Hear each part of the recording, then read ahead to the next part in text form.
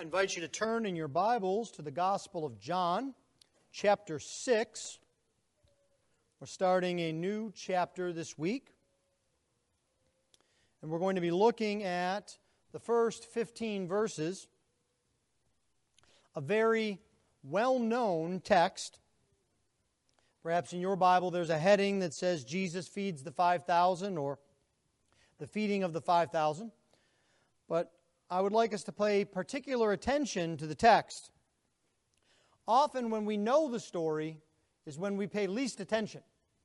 And that's when God will most surprise us with something that He has for us to learn. So if you would please give attention to the reading of God's holy word. For the word of the Lord is completely inerrant. The word of the Lord is completely sufficient. And the word of the Lord is completely authoritative. John chapter 6, beginning at verse 1. After this, Jesus went away to the other side of the Sea of Galilee, which is the Sea of Tiberias. And a large crowd was following Him, because they saw the signs that He was doing on the sick. Jesus went up on the mountain, and there He sat down with His disciples. Now the Passover, the feast of the Jews, was at hand. Lifting up His eyes then, and seeing that a large crowd was coming toward Him, Jesus said to Philip, "Where are we to buy bread, so that these people may eat?" He said this to test Him, for He Himself knew what He would do. Philip answered Him, 200 denarii worth of bread would not be enough for each of them to get a little. One of His disciples, Andrew, Simon Peter's brother, said to Him, "There is a boy here who has 5 barley loaves and 2 fish. But what are they for so many?" Jesus said, "Have the people sit down." Now there was much grass in the place, so the men sat down, about 5,000 in number. Jesus then took the loaves, and when He had given thanks, He distributed them to those who were seated. So also the fish, as much as they wanted. And when they had eaten their fill, He told the disciples, "Gather up the leftover fragments, that nothing may be lost." So they gathered them up and filled 12 baskets with fragments from the 5 barley loaves left by those who had eaten. When the people saw the sign that He had done, they said, "This is indeed the prophet who has come into the world." Perceiving then that they were about to come and take Him by force to make Him king, Jesus withdrew again to the mountain by Himself. Thus far the reading of God's holy word. Let's pray for His blessing upon it. Lord, we ask today that You would reach us through Your word. Lord, Your word is life. Your word is hope. Your word tells us of Your grace and the work of the Son. And so we ask this morning that You would open our eyes, that the Word might come to us and be planted deep within our hearts, so that we might bear much fruit, even as the parable that we heard earlier. This we ask in Christ's precious name. Amen.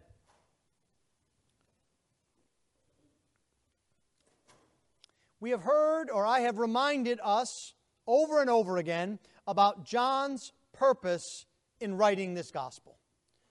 John said that he could not record all the signs that Jesus did, because to do so would be to fill books that would overflow the world.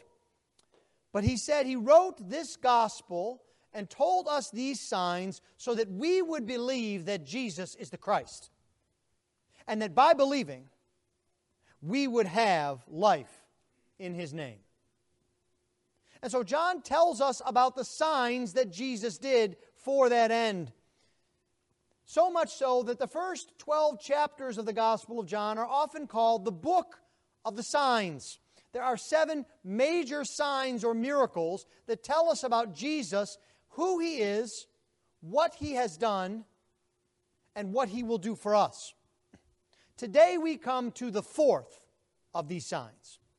And it is an exceedingly significant one. It is apart from the resurrection of our Lord, the only miracle that is recorded in all four of the Gospels. There is a passage in Matthew and in Mark and in Luke and here in John showing us this sign of Jesus. This sign is important because it shows us our need. And it shows us that Jesus is a Savior who meets our need. And then also, it shows us how we are to follow Him.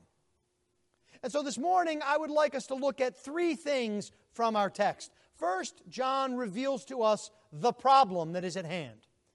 The problem of the people. And then secondly, he shows us Jesus' solution to that problem. And then finally, he gives us our lessons that we can take from this. The problem, Jesus' solution, and our lessons. Well, let's begin then by looking at the very beginning of chapter 6, verse 1. After this, Jesus went away to the other side of the Sea of Galilee, which is the Sea of Tiberias. Now, chapter 6, you may notice, begins in the same way that chapter 5 began. This phrase, after this. It's the same two Greek words, the same two English words, and John is using it as a transition from one set of events to another. Some period of time has passed, John is telling us that, but he isn't indicating how long a period has passed. He just wants us to know that this is the next thing for us to pay attention to. Now, we do know from the other gospel accounts, I've told you that this scene is found in all four of the Gospels. From the other Gospel accounts, we do know that much has happened between the end of chapter 5 and the beginning of chapter 6 in this Gospel. Jesus has been in what is often called the year of popularity of His ministry. That is, His ministry in Galilee and the surrounding area. It was a time in which Jesus taught and He healed the sick and He drew great crowds. And people followed after Him, and they wanted to be with Him. Hence, the year of popularity. Now, but other things have happened here as well. Jesus has sent the disciples out to preach and to heal the sick, to cast out demons in the towns and the villages. And they have been at work. And then there's one other major event that occurs between these two chapters. John the Baptist has been beheaded by Herod. So there's a lot in after this. This is another stage of Jesus' ministry. We've gone from one feast in chapter 5 to now the feast of the Passover in chapter 6. And much has happened, and this is important for us to know because as a result of all that has gone on, all of the ministry, all of the work of the disciples, of the death of John the Baptist, Jesus takes His disciples out for a rest. Now, you can imagine that, can't you? Here at Christ Church, we have men's retreats. We have women's retreats. We even have youth retreats. Now, I don't know what it says that there's no need for children's retreats, but I'll leave that to you families. But adults at least need to have a time of rest and recuperation, to recharge. And that's exactly what's happening here. Jesus has become very popular. Crowds are following Him, pressing in on Him. And we know from Mark's account that Jesus says to the disciples, "Come away by yourselves to a desolate place and rest a while." And Mark adds, "For many were coming and going, and they had no leisure even to eat." Now, can you imagine that? You're so busy you don't even have a chance to eat? I think I've just described the life of every mother with young children around lunchtime, in which you make the meal, you get it together, you sit the kids down, you give them their food, and before you can get to your plate, somebody's knocked over a glass of juice, or somebody doesn't like what's on their plate, or someone's touching my food on my plate or something, and Mom winds up standing in the kitchen trying to eat something. And you know how frustrating that can be. Imagine if this went on day after day after day, and the disciples had no opportunity to rest or to recharge or even to eat. So Jesus says what we need to do now is go to a desolate place and to get that rest. So they go across the Sea of Galilee. So they're on initially the western side of this lake called the Sea of Galilee, which is the more Jewish side of the lake, if I can put it that way. It's where Galilee and not far from there Judea are. And they get in a boat and they go across the lake to the eastern side, to which is the more Gentile area of the Promised Land. And they go there to get away from the crowds, from the people who know Jesus. They want to go somewhere where Jesus isn't as well known. He hasn't been ministering recently. And they head off for the city of Bethsaida. Now, that name should ring a bell for you because it's the hometown of Philip and of Andrew and of Peter. We met this town when we met these disciples at the end of chapter 1. And so they go to this town to get away from the crowd and the press. But there's a problem. The people will have none of it. John tells us that there was a large, that is a great crowd around them. And then Mark tells us that they saw Jesus get in the boat and they followed him. Now, they didn't run on the water and follow after him in the boat, but what they did do was they had an idea of where he was going, that he was going to Bethsaida, and they ran around the north edge of the lake, and Mark tells us that they got there so swiftly that they beat Jesus there. Now, could you imagine that? Imagine that you're Bartholomew or Andrew or James, and you are plumb tuckered out, and you've been doing Jesus' work. You've been healing the sick. You've been casting out demons. You've been preaching the kingdom. And Jesus tells you, we're going to have some alone time, a break in which we can refresh, and I will encourage you. And you get in the boat and you go on this calm sea, and then you come and you see land and you see, they're here. We can't get away from these people. They beat us here. How are we ever going to get any rest? Now, the people had followed Jesus probably without thinking about it at all. They just got up and ran and went. Now, John tells us that it was the Passover, so it's likely that this large crowd was not from the cities or the towns in the area. They were probably Passover pilgrims. You remember that during Passover, Jerusalem would swell with pilgrims from all over Israel. And so they probably didn't have homes to go to. They didn't have food packed. They just simply went. They're not exactly planning. They wouldn't make good campers. They show up there empty-handed, as it were. This is important for what we're about to see. So Jesus goes up on the mountain, John tells us, to talk to them. Now, this is important. You have to understand that this mountain here is probably not like a mountain you would think of. It's not Pikes Peak. It's not the Himalayas. It's probably more like a bump in our hill country. It's just a hill.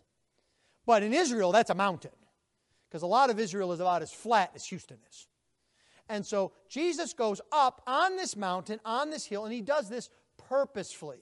You see, he now is not going to get away from the people. He knows the people are here. He knows they want to be with him. He knows they want to hear him. And so he goes up on a place where he will have natural projection, where the large crowd can hear his voice. That's what Jesus does. And when he goes up there, he sees this large mass of humanity. 5,000 men. But likely a crowd of about 15 to 20,000, because the gospel writers tell us there's 5,000 men, not counting women and children. So it's very likely that there's between 15 and 20,000 people here. Now, just to give you an idea about that, that's more people than will fit in the Katy football stadium. Almost by 2. It's about the size of a crowd at an average basketball arena. There are a lot of people here. And Jesus surveys them, but he sees immediately what their need is. John tells us that he had compassion on them because They were hungry. Now, Jesus could have dismissed them. After all, that's what the disciples wanted to do. We know from Mark and Matthew that the disciples said, Lord, you need to tell these people to go home. We can't handle them. We can't provide for them. Send them packing. Jesus could have looked at them and said, well, you're hungry. That's your problem. You should have brought something to eat. But he doesn't do that. Here we see Jesus' compassion even in the smallest of things. He sees they're hungry, and he wants to provide for them. It's not like they're going to starve, but they're needy. And so Jesus turns to Philip and asks him a question. Now, you may immediately wonder, why does he ask Philip this question? Why does he say to Philip, where are we to buy bread so that these people may eat? Why not ask James or John? Well, he asks Philip because, remember, this is Philip's hometown area. It's as if Jesus were here and he said to one of you, where's the closest H-E-B? We've got to get some food here. Where do we go to buy food? Now, the question he asks is so simple, but it seems crazy, doesn't it? In verse 5, where are we to buy bread so that these people may eat? I mean, could you imagine that? If on Thanksgiving, you were getting ready to get the food prepared, and your spouse comes into the room and says, I just want you to know, I ran into some folks and I invited them for Thanksgiving dinner. And you say, oh, okay. How many? Couldn't have been more than 13 or 14,000 people. So, which grocery store do you think's open that we could get some extra stuffing and maybe a couple of turkeys? Now, your immediate reaction would be, that's insane. Because there's no store that has turkeys for 13,000 people on Thanksgiving Day. That just doesn't happen. And even if they did, we don't have the money in our bank account to buy 13,000 turkeys. And that's kind of exactly Philip's reaction to Jesus. He doesn't even go with an answer to where they can get it. This is a desolate place. Remember, they've gone across the sea. Mark, Matthew, and Luke all tell us it's a desolate place. John later on tells us it's a place full of grass. Now, you know what that means. There's no buildings, there's no homes, there's no restaurants. It's an open field. One of the ways in which I describe Katy to friends of mine who aren't from here, and its growth, is I say Katy is a place where there's a war on grass. Everywhere you look, they are building something and putting concrete down. There's not a lot of grass in Katy. If you want to find grass, you got to go to East Texas. Or you got to go out somewhere where it's a rural area, then you'll find some grass. So they're out in the middle of nowhere. And Philip says, I'm not even going to go there, Jesus. We don't have any money to do that. He says, 200 denarii wouldn't be enough to get them a snack, let alone a meal. Do you see how the detail that Philip gives? It would not be enough to get each of them even a morsel. Now, 200 denarii is hard for us to understand. So let me try to put it in terms we can understand. That's about 8 months' wages, 9 months' wages. Which if we were to assume, just roughly speaking, that an average middle-class salary would be, I like my numbers round, about $75,000, Jesus is telling Philip, just, dip into the piggy bank and come up with 50 grand for the meal. What? Can you imagine that? I mean, he says, we don't have that. That's well beyond our resources, Lord. There's no way we can do this. And even if we did that, it would just be a bit to eat. We couldn't even provide a proper meal. Then Andrew comes up. Now, you remember Andrew. Andrew was the one who brought Philip to Jesus back in chapter 1. And so they're friends. And so I think Andrew sees Philip kind of struggling here. He's probably scratching his head. Maybe even his voice is raised. He knows Jesus is asking Philip for something. He maybe hears what's going on, and he wants to help.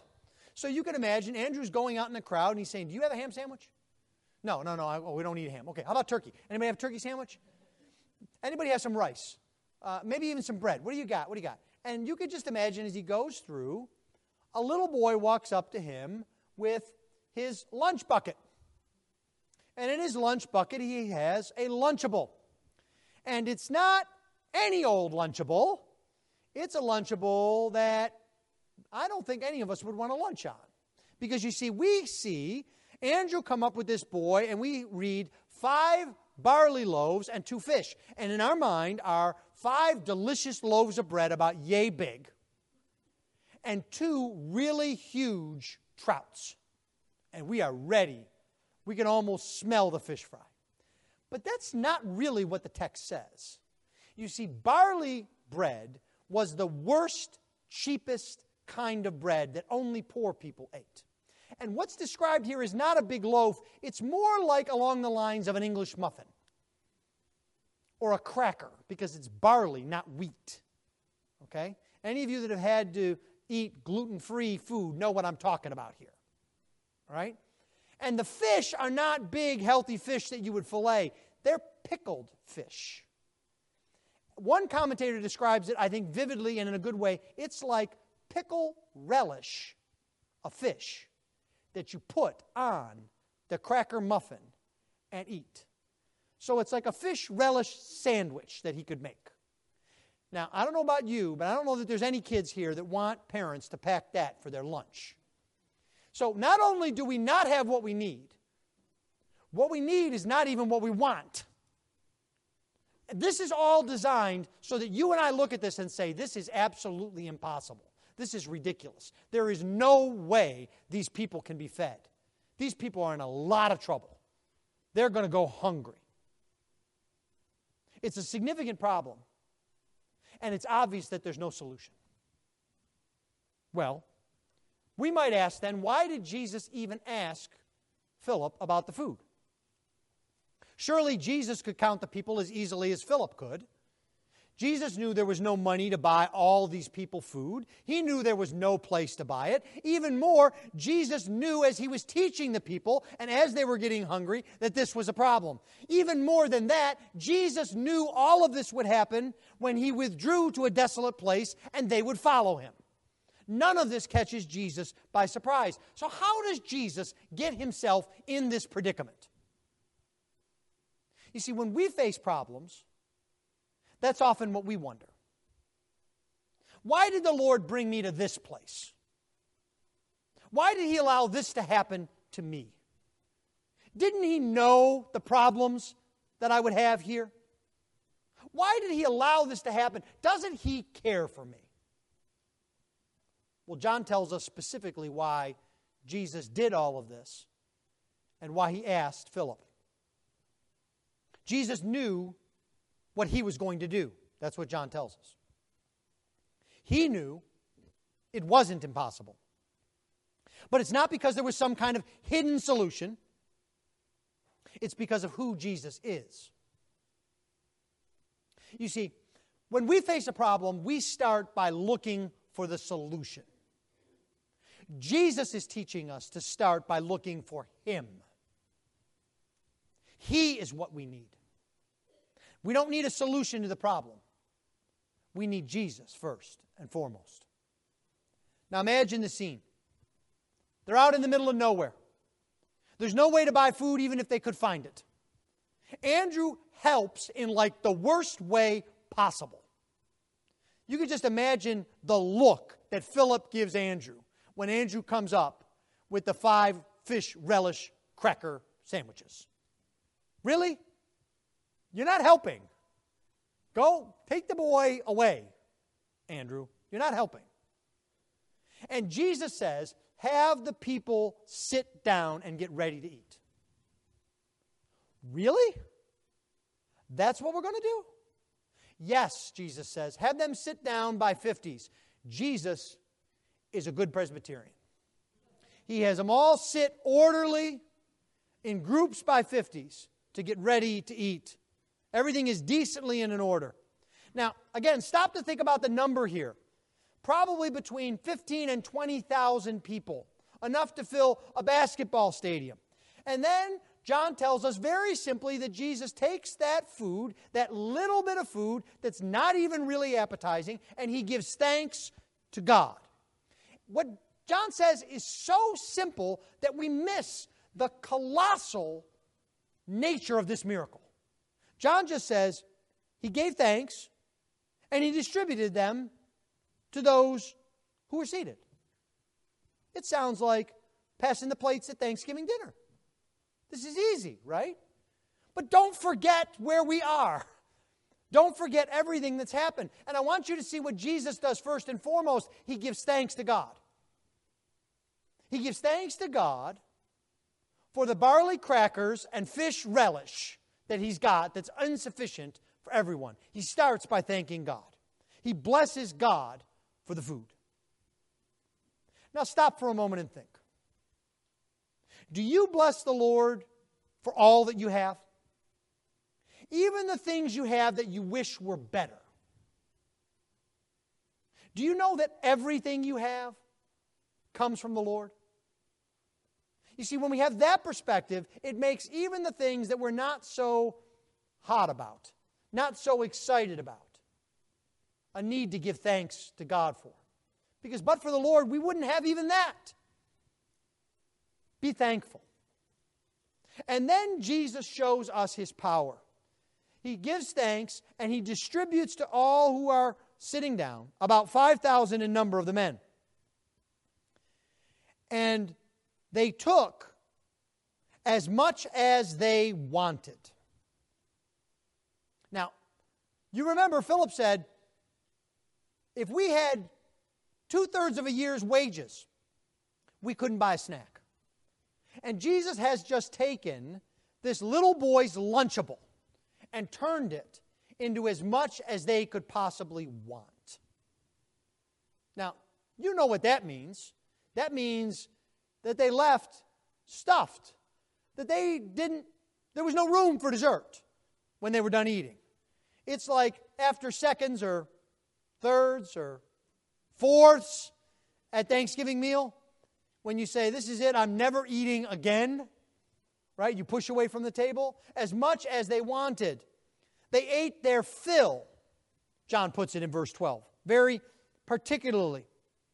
And then when they had eaten their fill, he told the disciples, gather up the leftover fragments that nothing may be lost. Now, we don't know exactly what happened.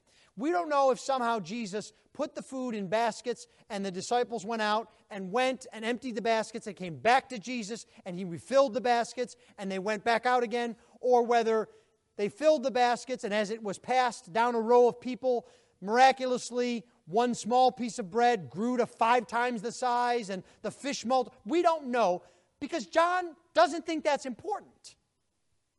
Now think about that for a moment. The 2 fish and the 5 loaves, 20,000 people, big deal.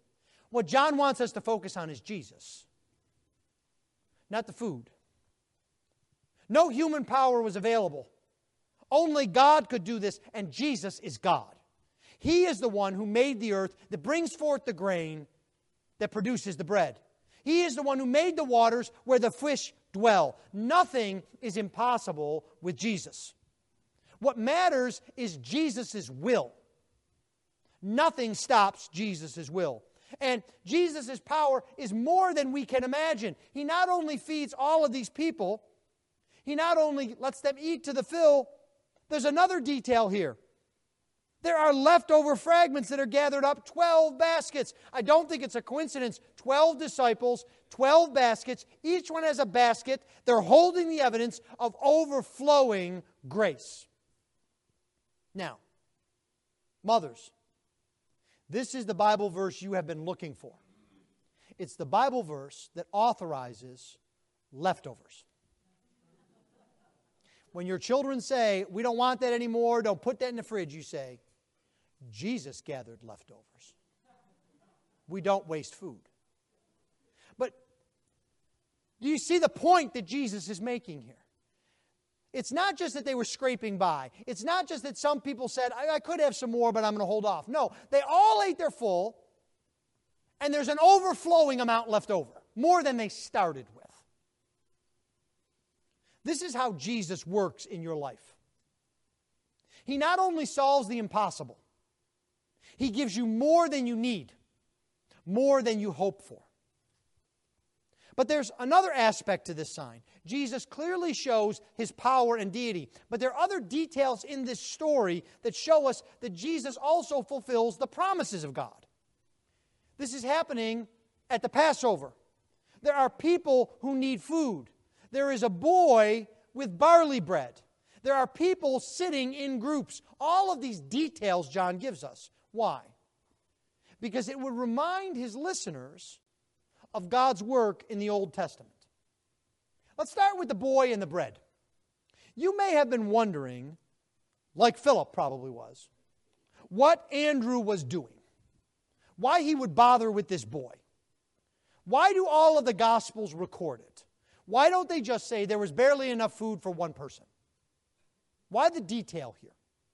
Well, it brings us back to a story in the Old Testament in 2 Kings chapter 4. Starting at verse 42, I'd like to read it to you. A man came from Baal Shalisha, bringing the man of God, that's Elisha the prophet, bread of the firstfruits, 20 loaves of barley, and fresh ears of grain in his sack. And Elisha said, "Give it to the men that they may eat." But his servant, which in Hebrew is also the word for boy, said, "How can I set this before 100 men?"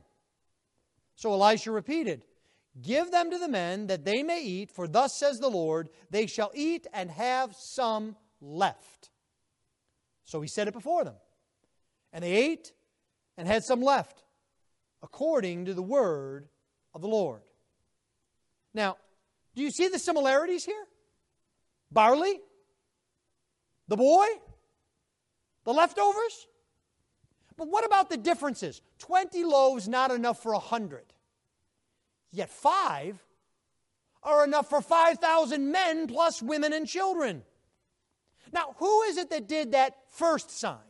It's Elisha the prophet, one of the greatest prophets of the Old Testament, the man of God who was known for his signs and miracle working. Do you see here that Jesus is greater than him in every way possible? John wants us to see that. What about the Passover? Remember that nothing Jesus does is by coincidence. He's very purposeful in what he does. You remember when it was said he must go through Samaria. And he didn't have to, but he must go through Samaria because there was a woman there that he needed to speak to. So now at the Passover, that brings us back to the story of the Exodus. Where were the Israelites during the Exodus? They were in a desert place, weren't they? Where was their leader, Moses? Wasn't he up on the mountain? What was their immediate need? Wasn't it food? How were they organized? By groups, by tribes. And what was God ultimately doing? He was bringing them out from bondage so that they would worship him. But here, John tells us, one greater than Moses is present. He is the one who brings about the true Exodus. Jesus himself does this miracle. Moses didn't do the miracle of the manna. God did. Jesus does this of his own power. Jesus is the one who speaks truth to them from the mountain. Jesus is the one who is bringing them out of bondage to sin and death so that they might worship God. Again, who is this Jesus? Now remember something else. Remember how chapter 5 ended? There's a reason why John just says after this and he skips. Because the very end of chapter 5 is, if you believe Moses, you would believe me, because he wrote of me. Do you see John connecting that there? He wants his readers and us to know that Jesus is greater than any prophet, greater than any king, greater than any priest.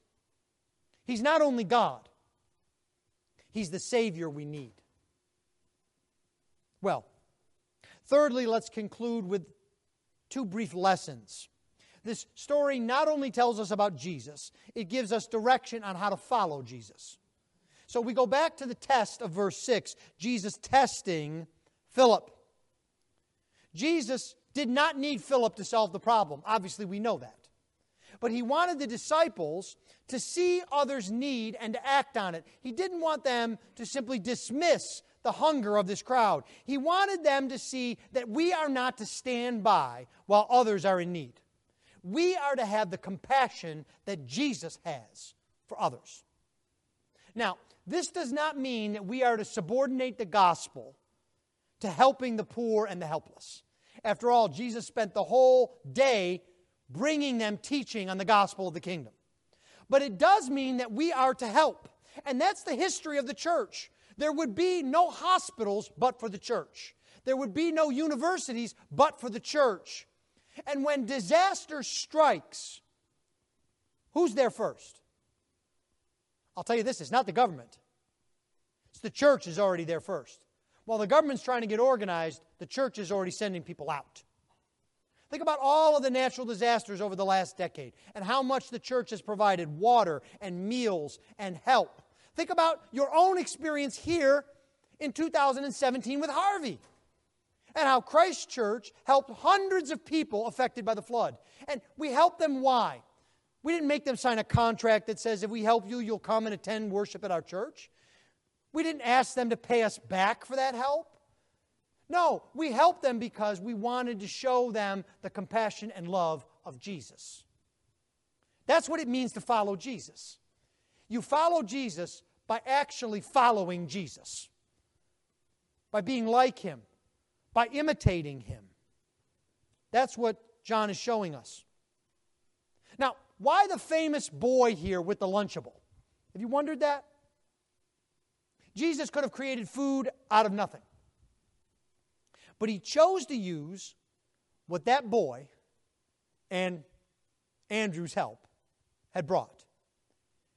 And it's a reminder to us that however little we have, we are to bring it to Jesus.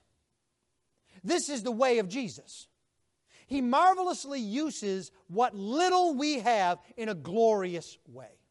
I think too often we have the mentality that says, Jesus, you need to give me more resources, more skills, more abilities, more influence so I can help you.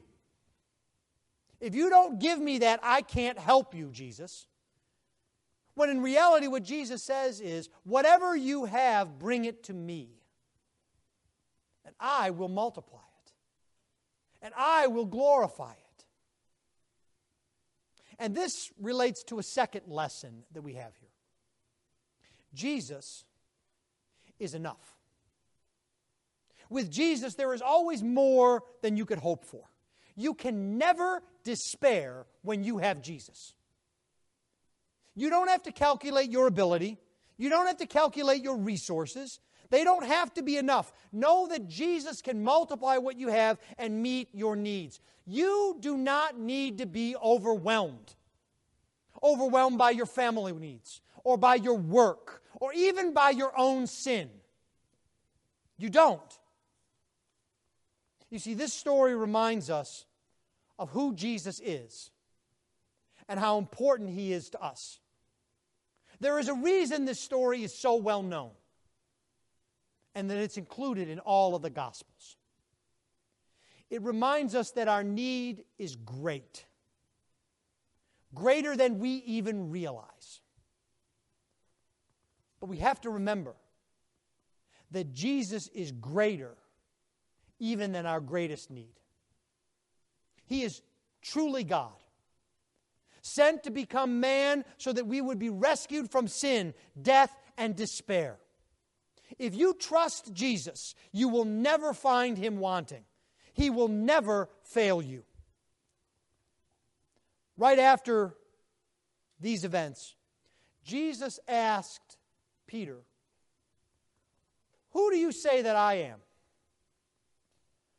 Peter's answer was, "The Christ of God." And Jesus responded by telling the disciples to deny themselves and to take up their cross and follow me. Will you follow Jesus today? Is He your only hope? Do you believe that Jesus is enough? Believe in Jesus Christ today and be saved. Let's pray.